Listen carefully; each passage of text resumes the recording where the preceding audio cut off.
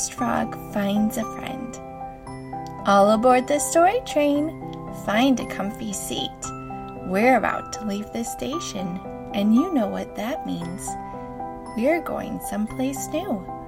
If you've never ridden on the story train before, here are a few important things to remember as we roll on down the tracks. I'll blow the train whistle twice right before we leave. Make sure you're in your comfy seat. The story train is a magical train, and when we leave, we'll go through the Rainbow Tunnel. The Rainbow Tunnel can take us anywhere. We won't know where we're going until we get there. It's a surprise.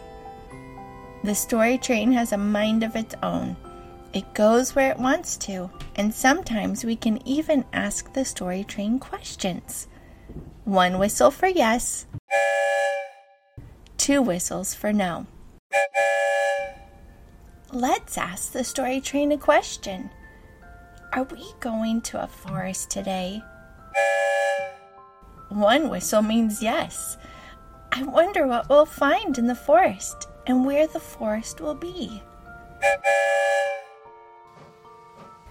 Here we go. Where will the story train lead us this time?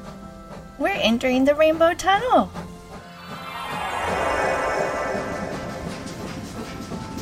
Hold on, everyone. It's off to far, far away. Here comes the end of the tunnel. We've arrived in a place called Yellowstone Park.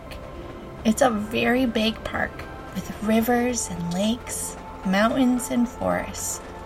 There are many animals in Yellowstone Park. Some are big and some are small. And today, the story train is rolling past the home of a tiny green animal called Forest Frog.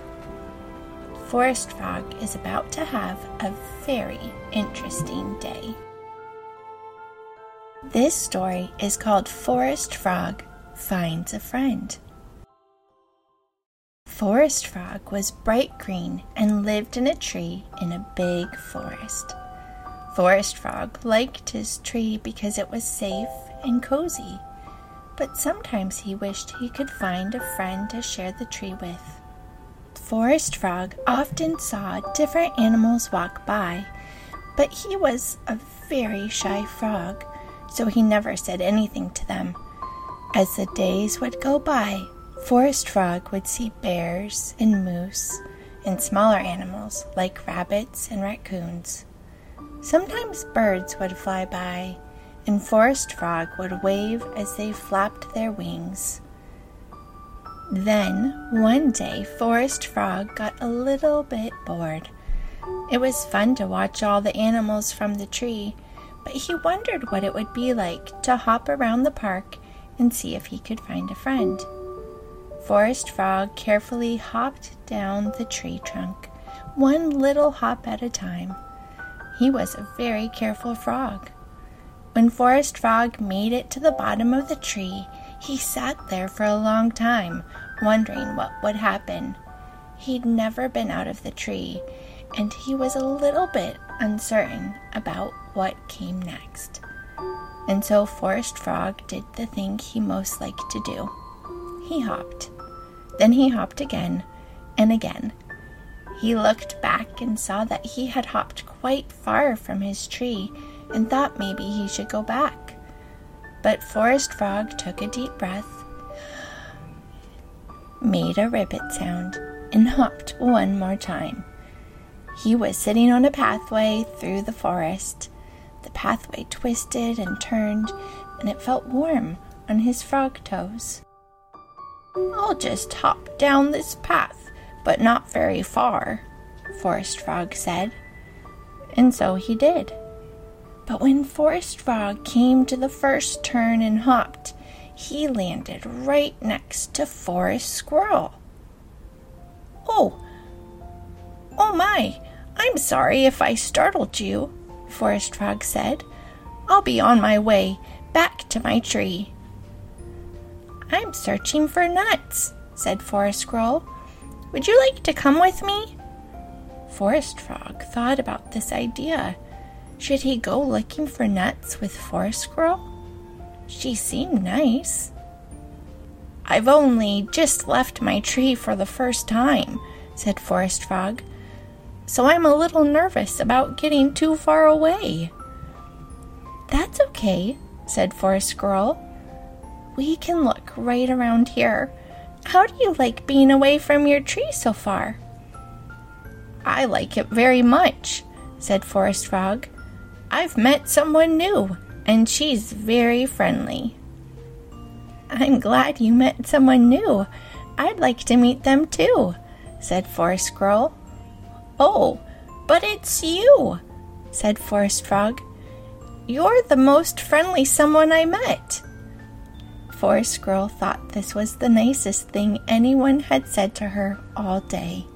She smiled and hopped further along the trail, and Forest Frog followed. As they hopped, Forest Frog realized something. "I don't think I need to go any further down the trail," Forest Frog said. "I think I found what I was looking for." "You are a very good finder," Forest Squirrel said. "But what were you looking for?"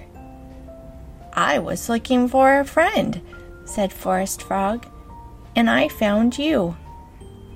"I wasn't even looking for a friend," said Forest Squirrel, "but I found one too." "If you come back to my tree, I'll have some good news for you," said Forest Frog. "I haven't found what I'm looking for yet," said Forest Squirrel. "I'm searching for nuts, but I'll come with you so I can see where you live." Forest Frog hopped back towards home. He felt the warm path on his toes. Soon the tree was right in front of him again. "This is where you live?" asked Forest Squirrel. "Yes, it is," Forest Frog said. "It's an oak tree." "I'm not sure if you knew this or not," said Forest Squirrel, "but oak trees are full of nuts. They're called acorns." "I don't even eat nuts," said Forest Frog. "You can have all the acorns, and you can live in the tree with me." Forest Frog and Forest Squirrel made their way up the tree. Forest Frog showed Forest Squirrel all around the tree, all the way up in the branches. "I would like to live in your tree with you," said Forest Squirrel as she gathered an acorn. After that, Forest Frog and Forest Squirrel became very good friends, and they still live in the oak tree together. Isn't it nice when you go searching for things and you find them? Sometimes we find a friend, and sometimes our new friend helps us find what we're looking for. I'm very happy for Frog and Squirrel. The story train is rolling past through the forest and into the Rainbow Tunnel. It's back to Pflugerville for us. But if you want to hear more stories, just search for Go Kid Go, and you'll find all sorts of things to explore. Come back again. I'll be waiting on the story train.